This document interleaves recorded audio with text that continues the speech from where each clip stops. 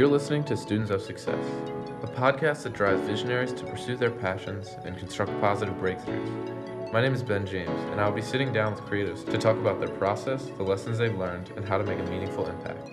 In this episode, I'll be interviewing Avongrove born and raised Matt Ricketts, and he discusses the difference between how he grew up and how children are growing up today. Ricketts graduated from Avongrove in 1998 and started teaching again in the 02-03 school year. Ricketts embodies what it means to live your life to the fullest. He talks about his many adventures throughout life and what he does aside from teaching. Finally, get an inside look into how Mr. Ricketts makes his job a lot more than just teaching students how to woodwork. Yeah, so I've been teaching 16 years. Started teaching the 02-03 school year quite a long time ago, but actually I graduated from Avongrove myself in 1998. Was definitely not planning on coming back here. Most people don't know that my mom was actually a teacher here for 35 years. She was an English teacher. So a lot of teachers in my family, and my wife's a teacher, my mother-in-law's a teacher, my dad's a principal, superintendent, retired. My mom was a teacher, retired, so it's kind of in the blood. But been doing it 16 years, and I guess I plan on doing it for another 16, 17 years. We'll see. Yeah. What kind of student were you when you were here? I was definitely average. I was definitely a socializing came many times before schoolwork did. Played sports, played soccer freshman year until then, just got tired of soccer. But did track all through high school and did throwing events. But it was actually more into socializing and working than I was actually doing schoolwork. So I was definitely a college prep kid. Didn't take any honors or APs because in my time, we had very few honors. I don't know if we even had an AP. There was like one section of calculus to take, and that was it. So it was definitely a different time than it is now. Your GPAs and class rank were not what they are today, and we had no opportunity for dual enrollment. So you just took your college preps and you got ready to go to college and took the SAT. Yeah. So, how does your experience differ from experiences you see today? Because we get a lot of different types of kids. I think it's more parent driven now. Do you see that? Yeah, I would definitely agree with that.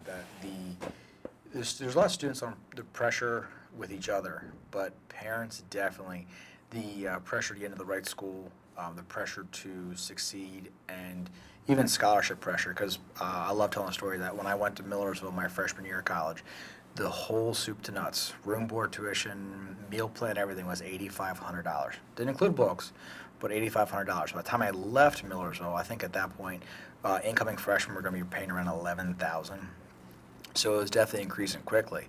But now the idea of scholarships, grants, it's pretty difficult, and the pressure to take APs and dual enrollment. Your freshman taking AP is definitely something that would have never come across my bow as a young person, or heck, even as a young teacher in my 16 years here. That's drastically changed. I don't have the numbers, but I could imagine how many kids we have taking AP now versus 10 years ago. Does that matter, though? Do you think that AP really does make a difference?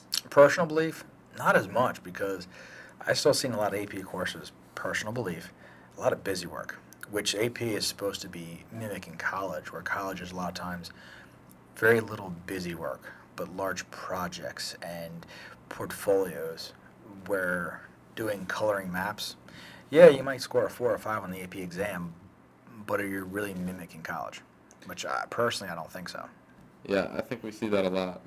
For me, my parents didn't come in and say, you need to take AP exam or an AP course, or you need to have a 4.0 GPA. It was more of, well, you want to screw up? Go ahead and screw up. That's who you're going to be. So, taking your class, you're also the kind of teacher who, an analogy I like to use is, you're like a lighthouse. You're not going to go out and save every ship from drowning, but you're going to guide them in the right direction. So what do you do in your class that helps kids that you don't really, like, it's a really cool dynamic that you present, and it's unlike any other class. So what do you... Well, to piggyback on that, one of the things I try to really implore kids for is to learn the intrinsic value of what you're doing. So don't do it just for a grade. And it'd be kind of cool sometimes if you could just throw away grades and you do it for the sake of doing it and doing it well. And a weird analogy I use with the kids, and they kind of get this, is like cutting your grass. You don't like to cut grass. You don't want to cut your grass, but when you do cut it, and a day like yesterday, yesterday was sunny, 80 degrees, beautiful sunny day. When you're done, the grass looks awesome. You don't want to do it again, but you look back on it, and the grass is actually looking quite spectacular. And you can stand away and look at it and say, wow, this really looks awesome. No one's paying you, no one's forcing you to do it, but it looks impeccable. So teaching the kids to really enjoy what they're doing and do their best at it. So whether you're an experienced hands-on person in my class versus a student who's barely had touched a tool in their life, get your most out of it. So that's what I stress with the kids is grow your best. So I'm definitely a growth versus mastery teacher, where I'd rather actually see growth in a kid than mastery. Mastery is great, but if the kid's already mastered the subject before they take it, mastery is not important. But growing from a 1 to a 10 is important, or growing from a 10 to a 20 is more important than a grade. Yeah, you see, I mean, I've been in your class, and I've kind of had an odd transition. I think you've seen that too, from being just, one of those kids who's all about trying to make the most, or like the funniest joke and do something for his friends, into somebody who wants to learn. I think you get a wide variety of kids, people who are actually invested in what you're trying to say, and kids who would rather play Fortnite. Well, on that note, try to never give up on a kid. So if a kid is some squirrely freshman who never pays attention, never does anything, doesn't follow the rules within reason, still know that is a living, breathing human being who will eventually have to be a productive member of society someday. So, trying to find the best out of every kid. And one of the things I try to do when I first meet a kid within the first 30 days of my new classes, know at least one personal thing about each kid to make a connection. So I knew you played soccer. So we talked about like market trends, and I said how soccer was growing. And there's things like the professional soccer league, there's a team in Philly, and so we'd actually bring in some business aspects and growth and how things are changing. But then we spoke about lacrosse. As lacrosse has become more popular, will it take over soccer? So when you actually can make it something relative to a young person, I think you can get a little more out of them. Yeah, I think it's difficult, and I also think that my parents talk about their experience growing up. What is your experience growing up, and how is that different from what we have now? Because kids are changing, and we talk about social media, we talk about mental health with all this crap going on with mass shootings. What's the divide? I think one of the big things is looking to others for approval. If you teach a kid that, find out what pleases you, and things have changed a bit, but what makes you happy versus what are you doing to make others happy, and being mindful of other people too, because now it's about the likes. So you could actually, typical standard bullying has definitely gone down a great deal since my day, but what are you doing to impress other people? Are you taking somebody else down in order to feel good about yourself? Which kind of does relate back to standard bullying, but what are you doing to improve yourself? What makes you happy? So if you're not happy, you're not going to be successful. But also, understanding, have an empathy for others, because the mass shooting thing, you can't have empathy for others if you're willing to do a mass shooting. So feeling others' pains, feeling others what they want is a pretty important thing. And trying to teach kids that to care about others is, in a way, kind of almost, it's never taught in school, obviously. It should start at home, or it should be something, an intrinsic value that you learn. But I don't know where we could go with it in school, but that is, I think, definitely a change in times. The fact that it's more about you. It almost reminds me joking about the 80s. The 80s generation was always the me generation.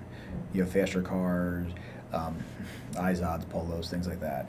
The me generation, where now it's a great divide. There's a lot of kids out there wanting to do good things, but there's a ton of kids out there that are only in it for themselves. You know, the GPA race, the class rank race. That is something that is very foreign to me. And that's only come up here in Avigdor in the past like 10 years. Has been this GPA class rank shuffle. It's only been negative for if you're a top 10 wasn't mattered. But now, if you're 3 to 4, that's a big deal. And so there's this big push at the end of the third marking period. And once grades got locked in, beginning of fourth, a lot of seniors gave up. I'm like, well, why are you giving up? Well, GPA is locked in. Okay, so shouldn't you try to finish the year strong? No, I'm only doing it for a grade. Wait, so you're not doing it for yourself? You're not doing it for your own knowledge, your own success. So the empathy and definitely feeling for others is kind of ties into two subjects there. What are you trying to implement in your lectures or your classes that can try to give insight on this word empathy that you pose? Well, one of the things we do is a manufacturing project in the intro class, and I expect there's definitely leaders and there's followers, but as the leader students, you have to be able to lead in a compassionate way and understand other people. So instead of having to bark orders at someone to do something, you would have to understand what will get them motivated and how to talk to them. So once you learn how somebody reacts to something or the best way to motivate them, you kind of understand them a little more. So that's one of the things I try to do. And then even in our advanced classes, being definitely grade mixed and skill level mixed, if I've shown you one or two things and you become an expert on it, somebody else has a question and I'm busy, I'll look to student A and say, hey, can you help him do what I showed you? And so far, typically most kids, okay, I'll show them. They're passing on that knowledge. And once you teach somebody else and you talk with them, somebody you would never talk to in the cafeteria or the hallway, because it might be some senior and some sophomore. They don't play sports together, they're not in the same classes, and they have a common bond over literally something as dumb as gluing something up. You actually make a connection, with somebody you never would have otherwise. Yeah, coming into high school, what I heard was that woodshop is easy and you don't really do much. Ow. So you got to sign up for it. And I was like, sweet. I was told to sign up for German because Frau Paris is super easygoing. She gives you a bunch of candy and you don't do much in class. But what I came to find out was that it was one of the most valuable courses that I've taken here because it didn't prepare me to figure out what or how to multiply logarithms, which can be good. It depends on what you're going in, but it taught me how to function in society, how to have empathy, how to talk to others. And we mentioned this before, not being manipulative, but get what you want and be successful without being in this rat race. I came in and all I was told was, you have to be a business manager, you have to work 9 to 5, and that's what success is. And I look at you, and you come in driven every day, and you want to teach these high schoolers who you could pretty much just be like, shut up, you don't know what you're talking about. But instead it's like, well, why do you think that way? And testing our minds to where instead of, I'm the teacher, I'm right, you just need to be quiet, it's, well, why do you think that way, Tim? Or something like that.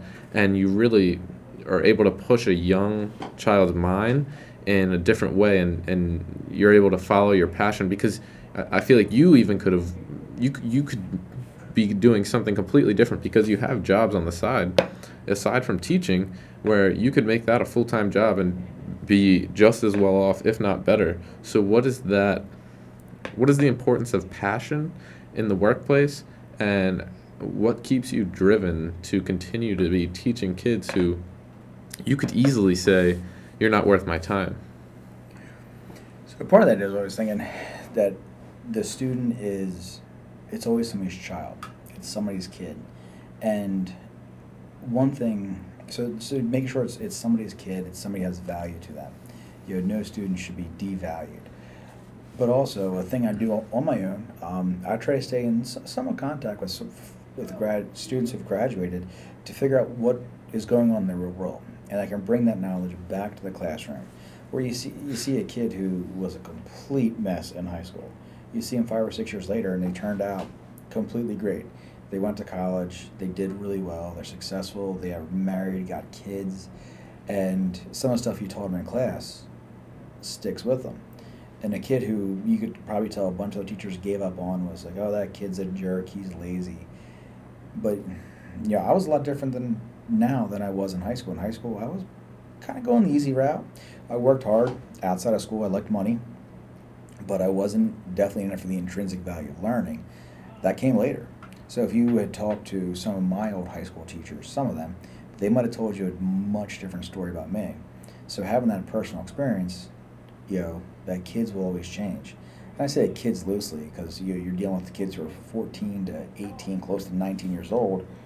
But you're never giving up on them. And the kid can be a jerk one day, and then the next day, you try to restart the relationship. Kid comes in, you're like, hey, what's up?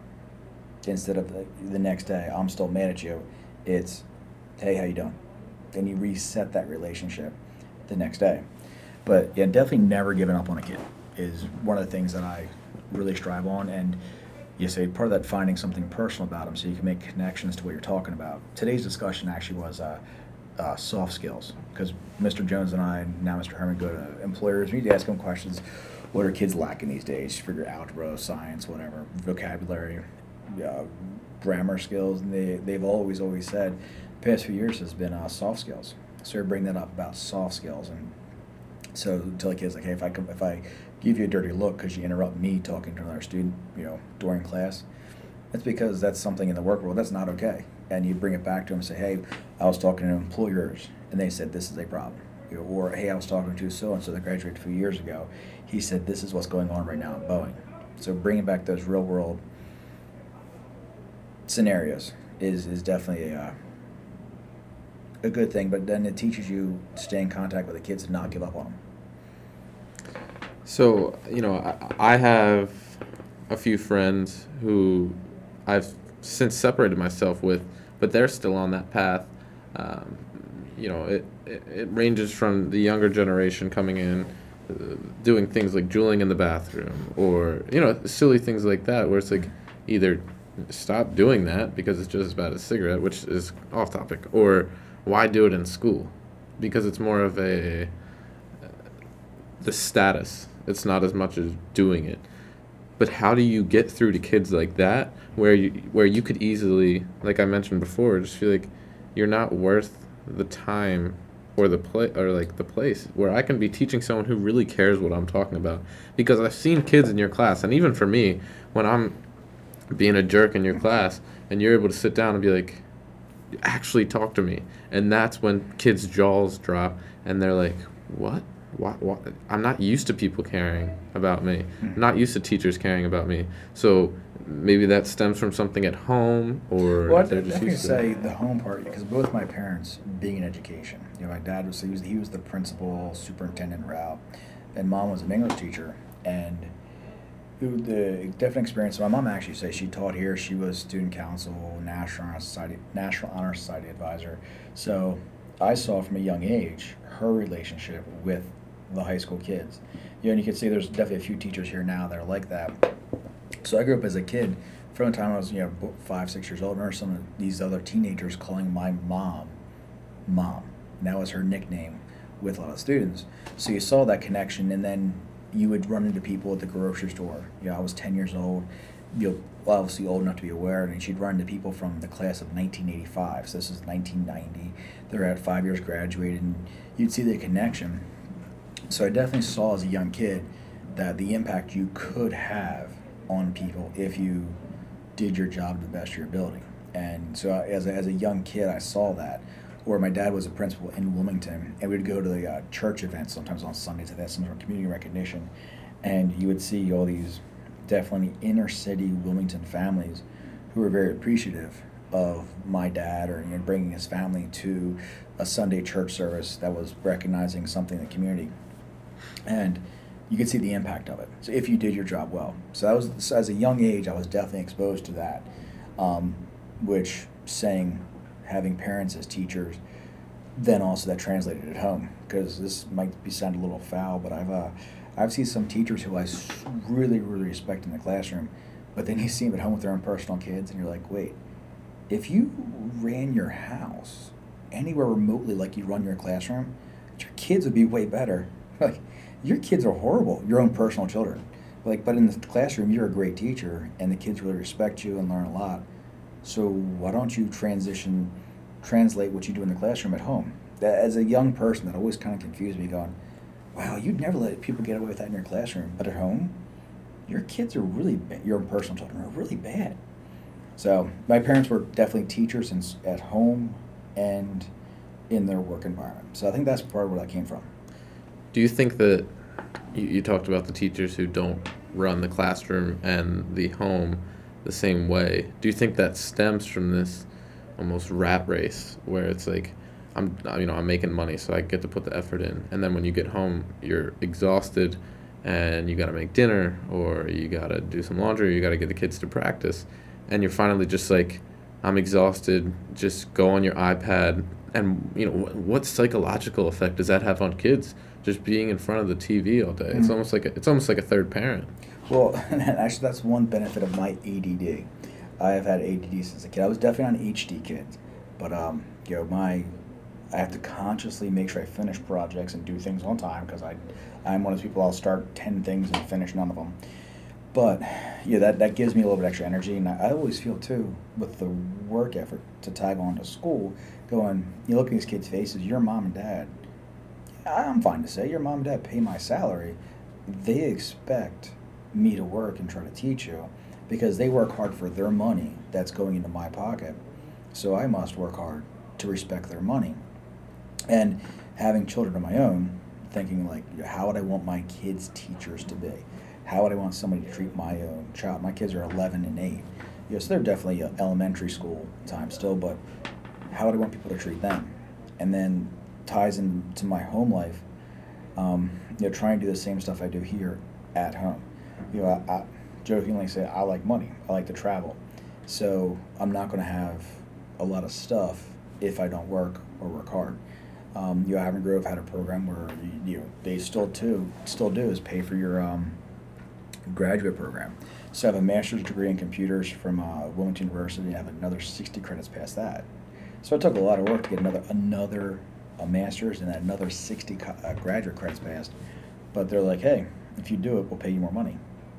So I'm like, yeah, I'm definitely going to do that. But then that affords me to do stuff with my family. So kind of that give and take. The hard work in the beginning will pay off in the end, especially in the community we live in. You work hard, do your job, it will pay off. So trying to exemplify that. Yeah. So what do you really try to instill in your children that you want to see more of when you get freshmen? And you're just like, how do you not know that? It's sometimes like, how are you so ignorant to that, or something along those lines, that you wish parents would push on, or not push on their kids, but tell their kids. This ties into, I really never finished your last question, but ties into that is, being in the trades. I've had some other dads my age whose kids are getting older, or a few years older than me, the dad, and then sons maybe getting to high school. You look at the 16-year-old kid who doesn't know how to use a screwdriver. I'm looking at the dad going, this one guy, he's a great trim carpenter, does all the big houses in this area. I'm like, how does your 16-year-old kid not know how to do anything? Well, he didn't have patience for his kid when his kid was younger. So he had his kid never help him. And so now the kid's 16 and literally can only get a job at McDonald's because he doesn't have any hands-on skills. I'm like, well, your dad's one of the greatest trim carpenters I've ever seen. The guy actually did all the woodwork in Victory Brewing in Canton. But his kid doesn't know how to use a hammer.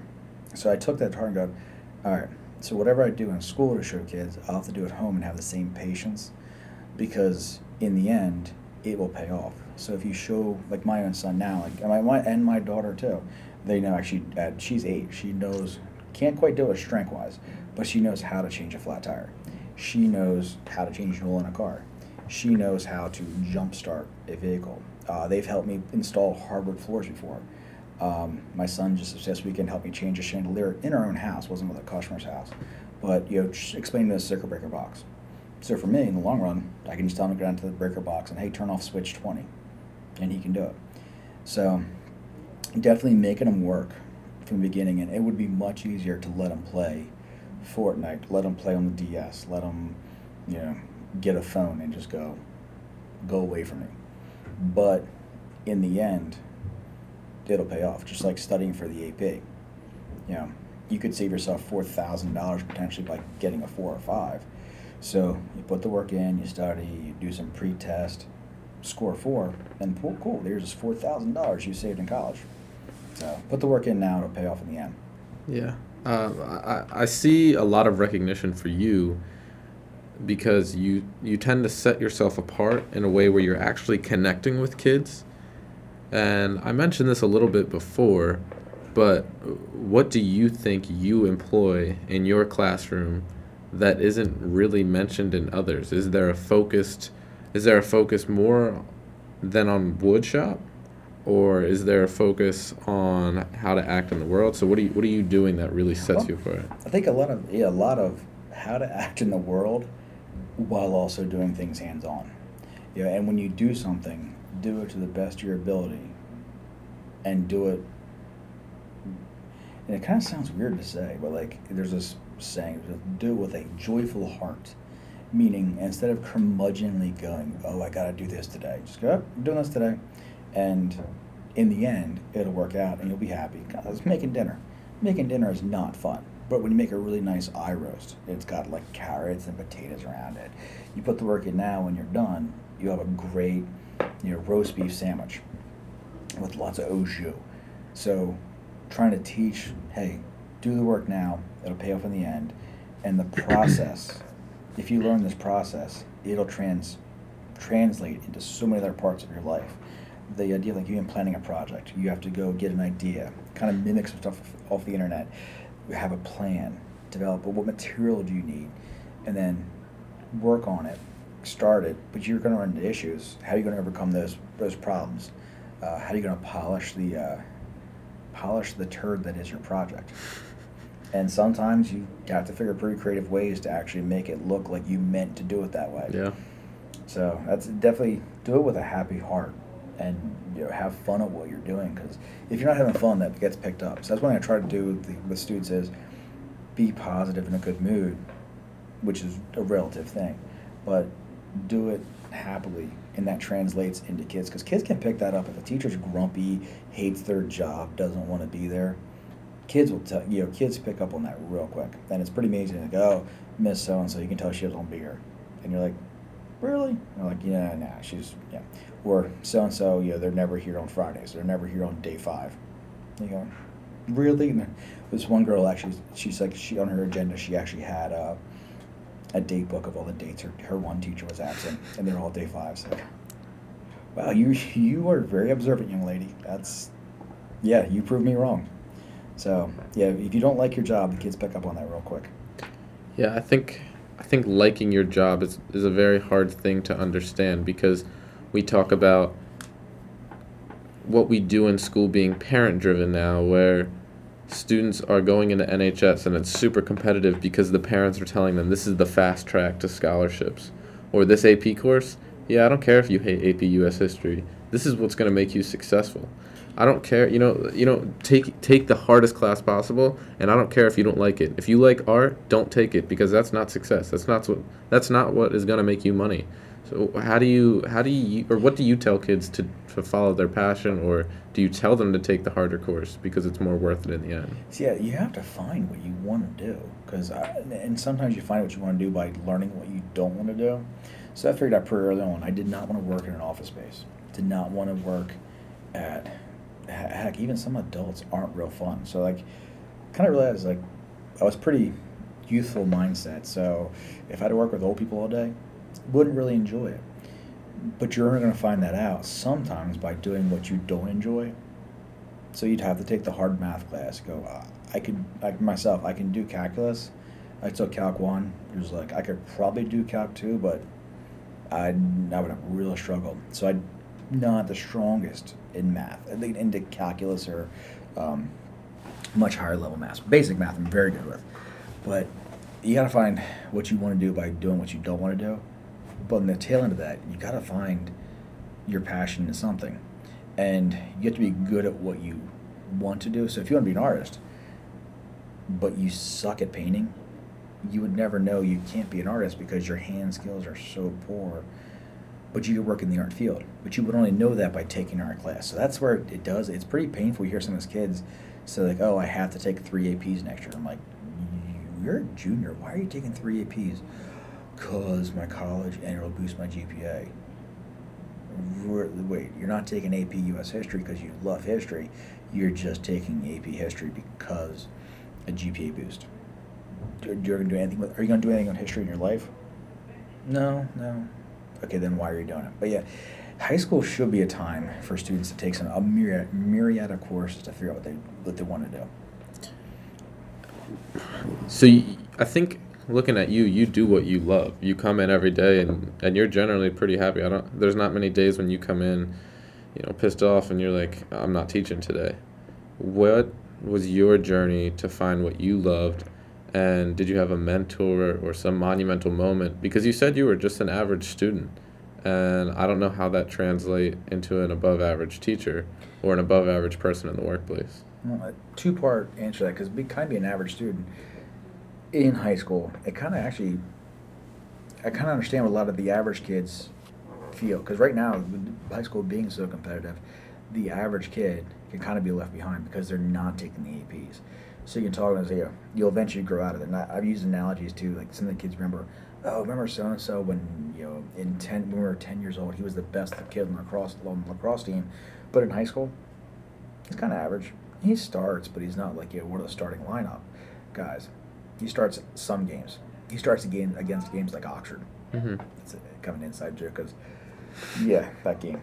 But, you develop at different times. So some of those analogies explain to a kid, hey, you'll develop this later. But I didn't realize until college the value of education and how I liked learning more things and where school got me with that. But there was actually a pretty poignant moment. We had to do actually a manufacturing lesson for disabled kids at the Lancaster Lebanon IU over at Conestoga Valley High School. And I was a sophomore at Millersville. My degree is applied engineering. And we had to do this manufacturing demo setup, and the kids had to use it. And these kids were great. One kid was blind, and we're doing screen printing. And I wasn't thinking about the kid being blind. And we're screen printing Conestoga Valley CV on this T-shirt. And I was like, yeah, you gotta pick a color. He's like, I don't care. I said, you gotta pick a color, like blue. We have blue, red, and yellow, or something like that.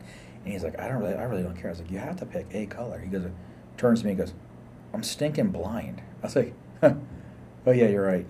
But here's a kid who's struggling to do something. He's blind, but he did it in a joking manner. He was really in a good mood. I'm like, I like school. I remember having somebody that, I enjoyed learning stuff. And actually, Clint Jones was actually one of my teachers here at Iron Grove. And so I think some of my teaching styles from him, where you could talk to him 1 minute about crazy chemical finishes on a piece of wood, but then the next minute you could talk about recording studio stuff in LA. Then the next minute you could talk about a Ford truck transmissions. So realizing that you could do this job and be, in a way, a benefit was being really broad knowledge based. So some of those things kind of came together. So really it was like sophomore year of college that I decided that, what I had myself in high school and what I wanted to return back. So that's one of the big things I say is when you had a good impact on a kid and you see them years later and they still remember stuff from your class and stuff you did actually was impactful or somehow benefit them in the long run. Not benefit them like, oh, they passed the test, but benefited them in the long run, whether it be career choice, college choice, or just general life choices. There's not much of a bigger impact than you could have than that. So it's been difficult even for me to decide what I want to major in. What do you tell kids? Because at 17, how do you know what you want to do for the rest of your life? There's a handful of kids who are like, this is what I want to do. Whether that's actually from them or their parents, I don't know. But I don't see a ton of kids going, yeah, I know exactly what I want to do for the rest of my life. So what are you telling kids about their major and their outlook? What I'd definitely say is you don't waste time in college because it's so expensive. You kind of have to get in and get out. So you almost have to pick a broad degree because how does a 17-year-old kid who's applying in the fall, and also now a lot of students applying in the summer before senior year, they don't know what they want to do. So sometimes if the kid doesn't know what they want to do, part of I personally feel my job is to give some suggestions. Like one discussion we just had was Virginia Tech, their engineering program. Everyone enters in freshman year as a general engineer, but then you don't pick what you want to do until sophomore year. I know I was talking to Bryce DeMuth, Yale's the same way. You go in undeclared, and then you declare a major for your sophomore year. So, but yeah, get in, get out because of cost, because you don't be saddled with debt the rest of your life. And the old saying used to be, even through the 80s and 90s, was, it doesn't matter what you go for, just get a degree. The degree is all that matters. But now, everyone's got one, so you got to pick somewhat of a valuable degree. It would definitely not be in art history. So if the kid ever came to me and said, hey, I want a degree in art history, I'm like, yeah, no. Unless you had a really, really, really, really rich parents or a rich uncle who's going to pay for it. But yeah, find something that's kind of roughly in the field you're interested in. And there's nothing wrong with going to Delaware County Community for a year and kind of figuring out what you want to do. But definitely, one thing I think we as a school are a little shortcoming on is getting kids to think about their career choices throughout their time here at the high school. And we don't really encourage kids to go out for career exploratory activities. You could sit on a computer and go, oh, I took this test and it said I should be a tree surgeon. Like, you don't know what that is. You wouldn't know if you'd like it. So go out and actually work with somebody for a few days. And then, but it ties into the competitiveness of school. You don't have time for it. The idea of a summer job or weekend job, between National Honor Society, student council, AP exams, AP tests, you don't have time for it. Then throw in a sport or two and you're playing year round. You don't have time to work to figure out what you do and don't want to do. So that's something that we've kind of gone away from, the summer job, as far as helping you make choices of your career choice.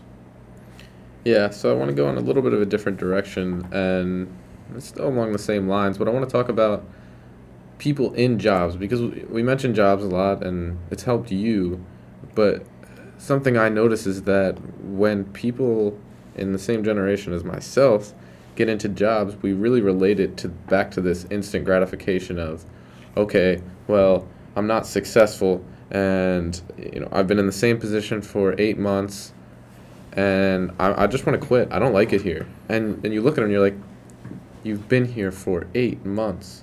How are you going to make a difference? So I think that's a difficult thing to deal with. And even if I'm in wood shop and, I was making that cabinet, and I'm not super savvy with my hands. I came in and I was more of a mental guy instead of very handy. And even for me, I was like, this isn't going anywhere. I'm done. And for you to come back and be like, it's a process. It's a marathon. What do you tell kids? Because it's difficult when we are basing our value off of the amount of likes we get or our worth off of how many people retweeted our tweet that we sent out. Well, the big thing, and I bring this up multiple times through a semester, is the cookie experiment. That your biggest factor of success in life is the ability to wait. So put the work in, it'll pay off in the long run. But the experiment they did with young kids and said, here's a plate of cookies, here's a plate with a cookie on it. You can have this cookie right now, but if you wait, I'm leaving the room, I'll come back with a whole plate. So if you wait 5 minutes and don't eat this one cookie, I'll bring back a whole plate of cookies and you can have as many as you want.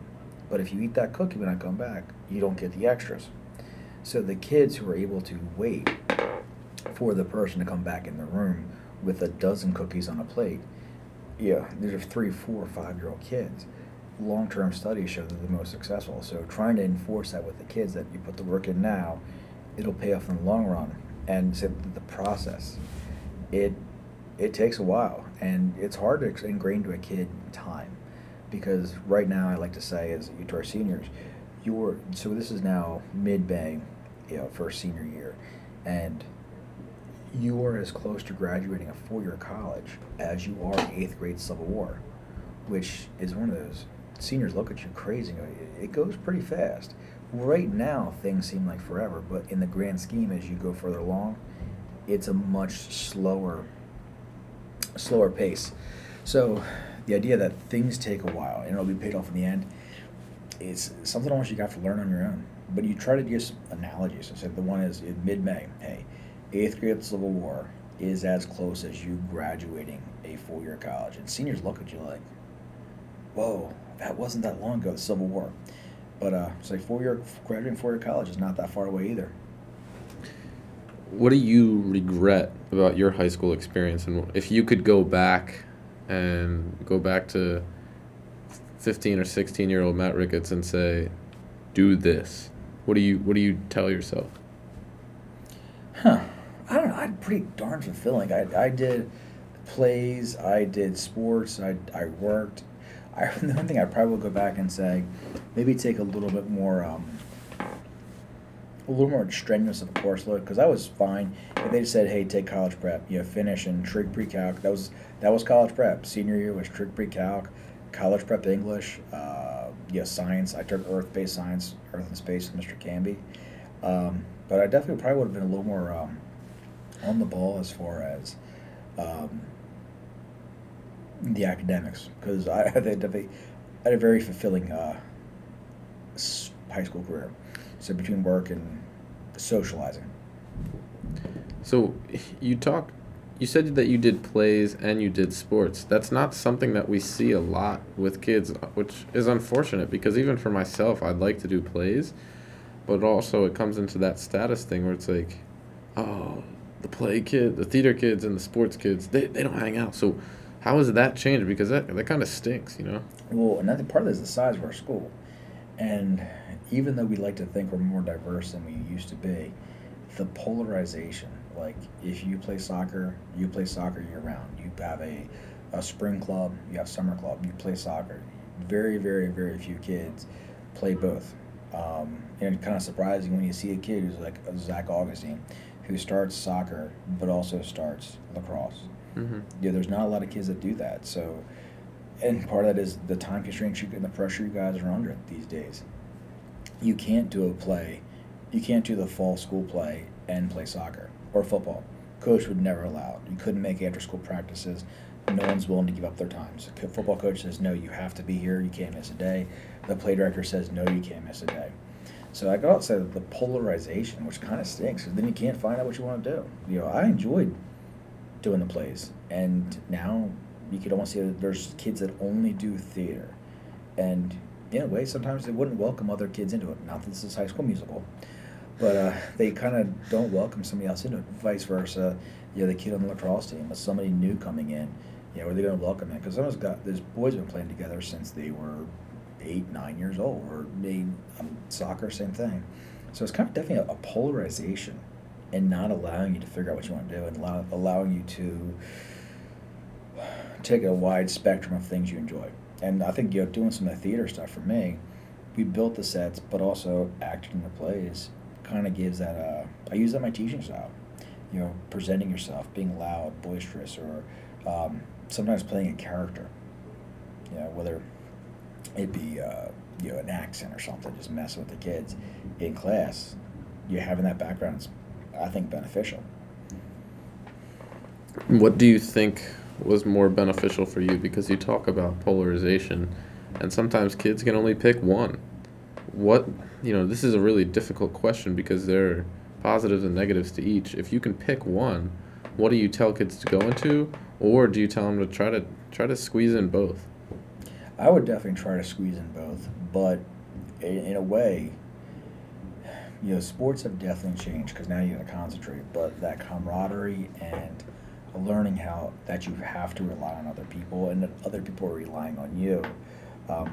Say definitely that sports route. So my kids, 11 years old, playing in their school, they call it midget football, but he's playing their equivalent of Wildcats, and you're relying on other people, and getting yelled at by the coach because one kid didn't do the play right, that everyone gets yelled at, and saying, even though you did nothing wrong, they didn't go well, and everyone's held accountable. And that's actually a pretty real life scenario. Your business, your company, one guy screws up and the client's unhappy.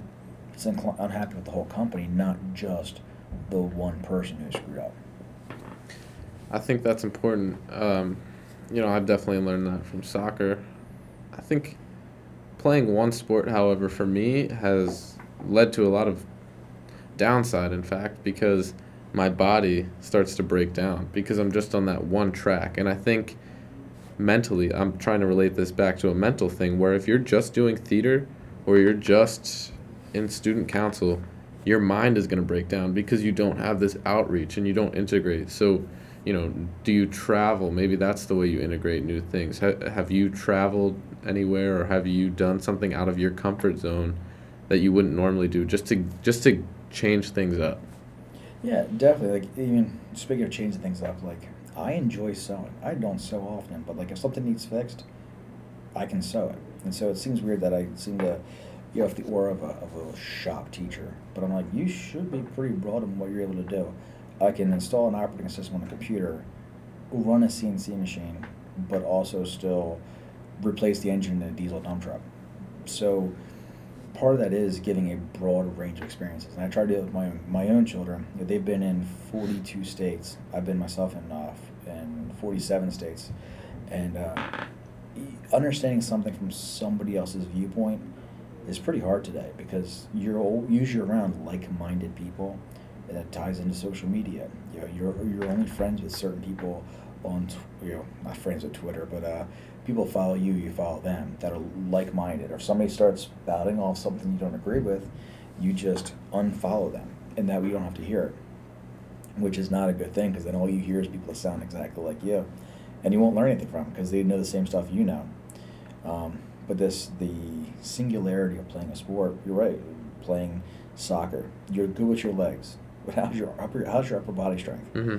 Are you actually a well-rounded athlete? And some of the best athletes are actually the most well-rounded, whether it be you're a NASCAR driver, but yet you actually do Ironman marathons, because you are so physically in shape, but you're also pretty good with your body. Are you a football player who can actually do ballet?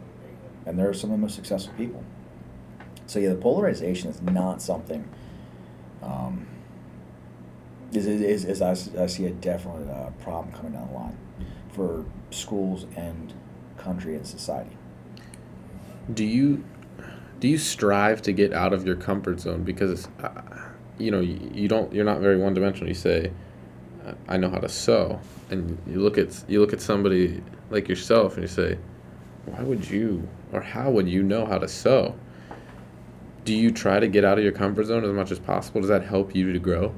Yeah, and that would definitely tie into the fact of liking to learn, finding whatever you learn something about, whether it be, I showed some students a video that I learned of. This guy was a homeless person, a hobo, who actually traveled the country on trains, and he had videos of himself. That was very appropriate, but he had videos of himself of what the best train cars were to ride, and cars you should not ride on. So this guy's riding across the country, making a living, being homeless, riding trains. And so now Mr. Herman laughs at me, but certain angled grain cars, there's a whole sleeping compartment inside and you'll never get caught. So in case I ever have to go on the run and hire from the police, I can ride trains across country now. Because I watched some videos on how to ride trains and not get caught. It's illegal, don't do it. But that ties into craving knowledge and craving others' inputs and asking. And one thing I always do is when students who graduate come back, hey, what'd you learn? Hey, what would you tell yourself 12 months ago? And they're like, oh yeah, I would tell myself that. So part of that is me learning from them. So you definitely striving to go outside your comfort zone and try new things, whether it be cooking or baking a cake, ironing clothes. Mr. Herman makes fun of me because I iron my clothes every day. And I was like, well, of course you have to iron your clothes. You can iron your sheets also before you put them in the hall closet. He doesn't agree with that, but I do. So, yeah, definitely, it has to be something you make a point of, is going outside your comfort zone. I think even now, I know that gender equality has come so far, but you're taking, those are your values. You can go home and sew. You can go home and cook. Why, there's a balance here, because you talk about theater, you talk about sports. Those are sometimes to people, you don't think of someone like you who's dipping their toes in both So, do you think that you need to have balance in whatever you do? Like, if I want to go out and hang out with some friends on Friday, I know that maybe before that I need to be studying. If I am in an AP course, can we have that little bit of time, like just being one dimensional? Do you think it's more important to be a overall like good student or be great in one thing? Now, you definitely have to be good across the board. Whether you're pretty solid in math, you're pretty solid in social studies, and you're pretty good in English is way more beneficial. Like a term we actually got from Mr. Jones's dad was they call them paper tigers. People that on paper looked great. So if you're applying to an engineering firm and you got A's and everything, your transcripts look great, you've taken calculus 3, you've had these great internships, but in real life you can't do anything, you're useless. Or you're really good at school, but when it comes to real life problems, you can't solve anything because you've been so pigeonholed, you can't draw from other sources and find resources. Like one of the things actually, we fixed somebody's inflatable chair the other day. It's actually Miss Machetta's chair. And we were talking about how to use super glue to actually fix Sinacryl to actually fix a flexible chair. But then we needed hardener. So I was like, well, actually, we could use baking soda. It would instantly harden it. Kids are like, what? I go, well, you got to know some chemistry. Yes, you're in wood shop, but a chemical background knowledge is really important. Or Stephen Lewis and Kevin Francis were actually finishing a table, and they're using polyurethane. He's like, hey, can't we just thin it with paint thinner? I was like, actually, polyurethane is actually a polymer that actually hardens up. It doesn't evaporate, so you can't actually thin it. And once it hardens, it's a rock. They're like, oh, I didn't know about that. I was like, yeah, chemistry is pretty important. Or history. So I try to strive that with the class, is bringing a lot of random outside information that relates to what we're doing, so students kind of go, oh yeah, okay, I need to know more than just this one thing, and that what I learn in other classes could help me in other ways. So, I don't want to address the problem and get into it too much, and we gently touched on this before, but what is the divide in high school now? You talked about mental health a little bit, but we see kids acting out and not having the social and mental strength to be able to say, okay, that's not right. And we see things like happen in Parkland and down in Texas. What are we struggling with, and what are you seeing in students? Because it could very well happen here. Somebody could walk right in and we have, I've talked to the security guards and they say it could happen any day. And I grew up in Wilmington, and in Wilmington, honestly, they were happier there because they knew that they were growing. Here, it's almost like fantasy land. Chester County, it's wonderful because you have everything. You don't have to go and say, well, I don't know if I'm going to have that today, and I can go play with my friends past 5 o'clock. So what's the divide there? One of the big things is understanding hardship, because in a good way, many of the kids at Avon Grove have never really experienced true loss. Both their grandparents, since the grandparents are still alive, their parents are, whether they're married or divorced or together, they have a normal household. So when they have a hardship, sometimes then they're not able to deal with it because they didn't have hardships growing up. Mom and dad tried to make things too nice for them. Everything was fine. They never wanted to talk about even problems, even something as simple as financial problems. Like, dad's changing jobs, so money is going to be tight this month. And a kid would go, okay, so dad's got a new job and we're between paychecks, and so we got to make sure we're extra tight with the money. A kid would understand that. And so I'm like, yeah, dad's got a new job, mom's got a new job, but we're going to be tight with money this month. The kid would understand, okay, things get hard, but they'll get better. So if you never experience that, when you have some hardships when you come into high school age, hardships happen and you don't know how to deal with them, you might lash out more than you should. Instead of having to learn how to deal with those hardships and say, this too shall pass, the things get better, which as an adult, you kind of realize, it sucks now, but it'll be better in a month or two, or in a year, or in a day. But when some of these kids now, who haven't had the coping skills to deal with that, when their first girlfriend breaks up with them or something happens, it's a huge, huge deal because they've never experienced it, and they lash out. So, and then it ties in with the empathy thing because you have to understand other people. Like, oh yeah, I understood we had to put my dog down last year. So the fact that you're really grumpy in a bad mood today because you just had to put your dog down that you had since you were 5 years old, yeah, that really sucks. You're probably really unhappy. You're probably really sad because you miss your dog you've had since you were a little kid. And now you're 15, 16 years in high school. But you have that empathy. But if you've never experienced that, you don't know how to help other people, deal with other people who understand where they're coming from. So the empathy thing, because you could never hurt someone else if you truly understood how much that would actually hurt by hurting them. At least I feel that way. When did you really understand what it meant to be empathetic? Did you have some moment in your life that taught you, or maybe it was just your childhood in general, that was like, things aren't going to just come this easy. I'm not going to be able to go and just have everything I want because my parents make a killing. You know, what is that like for you growing up? One of the things, actually, I think I learned, like my sister was actually considered, back in the day, it was a different terminology, but, special needs. And we did Challenger baseball. So it's baseball for intellectually disabled kids. So she was my older sister, but then you saw she was functioning, and she went to a special school up in downtown, but she was communicative and she could take care of herself. But she definitely she wasn't going to college, and she was going to work not to sound mean, but a menial job the rest of her life. But then you saw kids in much, much worse condition than her, kids that actually would never make it. So I was 10, she was 15. They're doing like this, it's called Challenger Baseball, sponsored through Little League.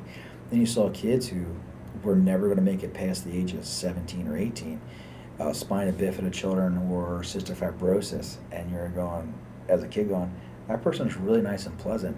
And as a 10, 12-year-old kid, you're going, that young person's only going to be alive for the next 5 years. So you go, well, if they're going to be alive for 5 years, at max, we should try to make it the best we can. So that was one of the things I think as a young person, seeing a lot of other disabled kids and knowing how hard they had it and how easy I had it, definitely changes your mentality. Yeah, I think I've had that. I think it has a lot to do with perspective and just, I was dealing with stuff a little bit earlier this year, and I went to talk to a girl. We started a thing called Tag here where you sit with people who are sitting alone, and I went to sit with a girl who was new here. She had gone to Coatesville, and I just said, "Can I sit here?" She was like, "Yeah, sure." She would never think that like somebody wanted to sit with her, because I came up to her, and at the end of the conversation, she was just like, "Yeah, people think I'm a dyke, so they don't talk to me." It's like, oh my gosh, that is terrible. But I start talking to her. I introduced myself. She introduced herself, and then I just dumped my problems on her. And she just kind of looked unfazed by it, and I was a bit confused because usually I want people to listen to what I'm saying. And I say, so what's your story? And why did you transfer? She goes, well, I'm living with a foster family right now. I go, yeah, why is that? She goes, I didn't really like Coatesville. I was like, well, do you at least like your foster family? And she said, nah, don't like them at all. They're always on their phones, and they're nothing like me. So I was like, well, then why did you move? She's like, well, my dad actually raped me and impregnated me. And that's when that ball drops, and you click, and you're like, man, I need to realize my problems and say, okay, I need to help people like this, because stuff happening with your girlfriend and some things that you may think is like a big deal, and then you talk to people who have real world problems, you're like, wow. And that's why I think going on mission trips or traveling and seeing things in the inner city and saying Southern Chester County is literally like an amusement park. Because, you know what I mean? I've been saying this for years in my class. I said, our normal is not normal. When you leave these walls, you understand that the idea that you live in on average, the richest county in the country, richest county in the state, and the 9th richest on average household income in the country. Our normal is not normal. And, and actually goes along with the tracking route. Like if all you're doing is taking APs, you're only ever around kids who are AP kids. You're not going to take classes with a diverse group, which I kind of think is a benefit in my class, because you get kids who are juniors taking 3 APs with a class in the same class with a freshman who is barely passing, remedial level classes, and they actually have to work together in a group, and they actually get to talk to each other, and then hopefully somebody bring the junior who's in 3 APs down a notch, and then also bring up the freshman, because then they're tracked on the same route. They're tracked with the other kids like them, so they think it's normal to be, you could say, antisocial, doing behavior that's actually not conducive to a group environment. But then they get positioned with some other student who is very cordial, nice, outgoing, and they're like, oh, this is how I should act. It's like, well, yeah, you don't have to be a jerk all the time. Just because all your friends are and everyone in your class is a jerk doesn't mean you have to be. Then the AP kid saying, hey, you're really lucky. You're lucky that you can take these courses and you go to Avongrove. Not everyone's so lucky. So kind of mixing them up does help. Give a little bit of perspective in life. Have you seen Avongrove come miles since you went here, or have we always had the same kind of mission statement? Like, I know being in your class, you had touched on the woodshop teacher before. He's a cool guy, but he didn't really put in the same passion and hard work that you put into your class, where you literally almost do homework, and it's just touching up on topics, but you come in with something new every day, where it's like, I wonder what he's going to talk about today. What's the difference between where you were sitting 20 years ago and now where kids are sitting today, when they're almost blind to the fact that this is amazing, how good we have it? It's hard to express that to a kid. They've only ever known this place. And when Mr. DeShong, our current principal, came, I was talking with him at lunch one day, saying one thing that's really odd with Avongrove, that if you walk into any class, 95% of the kids have been here since 1st or 2nd grade. That very few have actually moved into Avongrove. But in the end, the fact that their parents did not go to this school. And Mr. DeShong looked at me really confused. I was like, yeah, it's one of those strange demographics with Avongrove. It makes things a strange perspective. But the big change, I think, has been the idea of, and I hate to use this term, but a little bit of elitist. I'm not a fan of that. The fact that it's elitist in the sense of entitlement, that I go here, I deserve this, or I deserve my teacher to actually let me turn my assignment in late. It was pretty clear. It was due on May 19th. It was pretty close on Schoology. You had 10 chances to turn it in, and you didn't. You're not going to turn it in. Well, I have the right to. No, you actually don't have much rights at all. You were required to turn it in last Friday. You didn't. Sorry about that. So that's definitely a sense of entitlement with the students has, for many of them, not all, but many of them, has been a huge change. And actually, for me personally, kind of a troubling change. Yeah, I think that entitlement doesn't just stem from something like social media. I think it has a lot to do with your life at home, with parents saying, Johnny, you deserve better than that. Go tell her that you're better than her because we make more money than that teacher at school. And they'll come in and they'll, it's just like, I have a little job as a pizza delivery boy, and it's just to make a few bucks on the side. And this lady will complain. She'll say, I ordered this 45 minutes ago. I want it for free. And you call your boss. You say, dude, she won't stop giving me a hard time. He's like, just give it to her for free. And that's what we see. It's these parents pounding away at these teachers because they're managers, but they're miserable. And the teacher's just like, okay, it's not worth my time. If you want your kid, like if that's how you want him to get by, fine. If you want to override him into a class where he's going to struggle, fine. And the teachers are just starting to give up because the parents that have grown up, I think it's because they grew up in a time where they were struggling and they don't want their kid to have that. And they know now the importance of getting, not your way, but setting yourself up. So what do you think about, how do you change the mindset of a student? It's hard to change that mindset because when you're born and bred with it and you've experienced it since you were a little kid, the mom marching on the field saying, my kid deserves to play. Like, your kid probably should play, but your kid's not that good. They don't deserve to actually play. Or something that really bothers me, like the cafeteria, kids that leave trash. Whatever. Yeah, the custodian don't get that. Like, no, he's here to pick up stuff that might get dropped or like incidental stuff. You need to throw your trash away, but then you look down upon someone because their position in life. Yeah, that's definitely, I agree. Learned at home and learned through experiences at home. And you do that, then you're devaluing that other human's existence. You know, where the lady complained about the pizza. Yes, it's 45 minutes. Like, that's not that long ordering a pizza on a Friday night. But, you know, she wants it for free, and then for you as a delivery person, she's not going to give you a tip. Like, okay, fine, it did take 45 minutes. It's not as long as it should be. It's Friday night. But I drove out here. I'd use my car, my gas, my time. And I'm just a high school kid, and now I'm not going to make any money on this trip.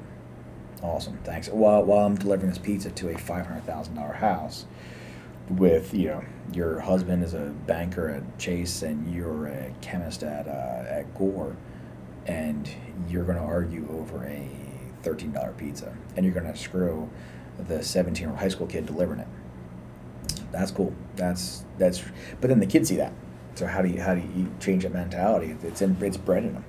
You know? Yeah, I think you are a product of your environment most times. But I want to ask you one final question that hopefully anybody listening can use, and that is, if you can give one piece of information with your experience. You've seen thousands of kids through your time here and through your life. What do you tell them about, I don't know about how to be successful, but how to enjoy life in a way that you can also be successful? Because money is important, but I think there's a balance there, that inverted U curve, where if you're on the left side of that inverted U curve and you're too poor, you're unhappy. But if you're on the right side and you're making too much, it doesn't really matter, and you're getting more unhappy. So you want to meet in the middle. Yeah. So what do you tell kids about how to kind of love their life?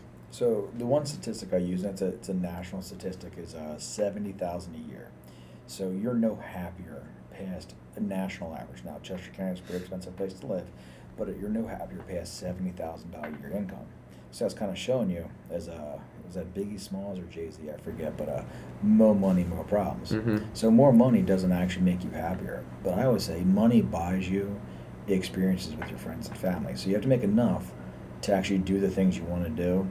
And then on that same note, sometimes your passion can actually be your job, because your passion will no longer be your passion if you turn it into work. I love working on vehicles, but I would never be a full-time car mechanic, because then it would not be my passion. So you got to find out what you're good at too, because sometimes you can figure out how to love what you're good at. You know, if you suck at something, it's really hard, but you love it. If you struggle with it all the time, it's going to make you pretty unhappy. So figuring out something you're good at and that you can actually make money with and tolerate. And I would say it'll also grow with it too, because if you're stuck in the same position as you were 10 years ago, it gets pretty old. There's one thing now, like teaching grows because of what you do and the kids you have. The students I have now are much different than the kids I had 15 years ago. So that is something with a job that has changed. So figuring out what you're good at, and also you can make money at, but that money will afford you to actually do what you really want to do. So that's the way I kind of look at life. Yeah, I just want to thank you again for your time and the lessons that you've been able to teach me through my high school career. It's been indispensable, really. I think coming through your class, you learn a ton. So thank you again. Well, thank you for having me, Ben. Yep, and if you guys would like to be featured on the show or have an idea or a topic that you'd like to be asked, please email me at bjames@myagsd. And until next time, thank you.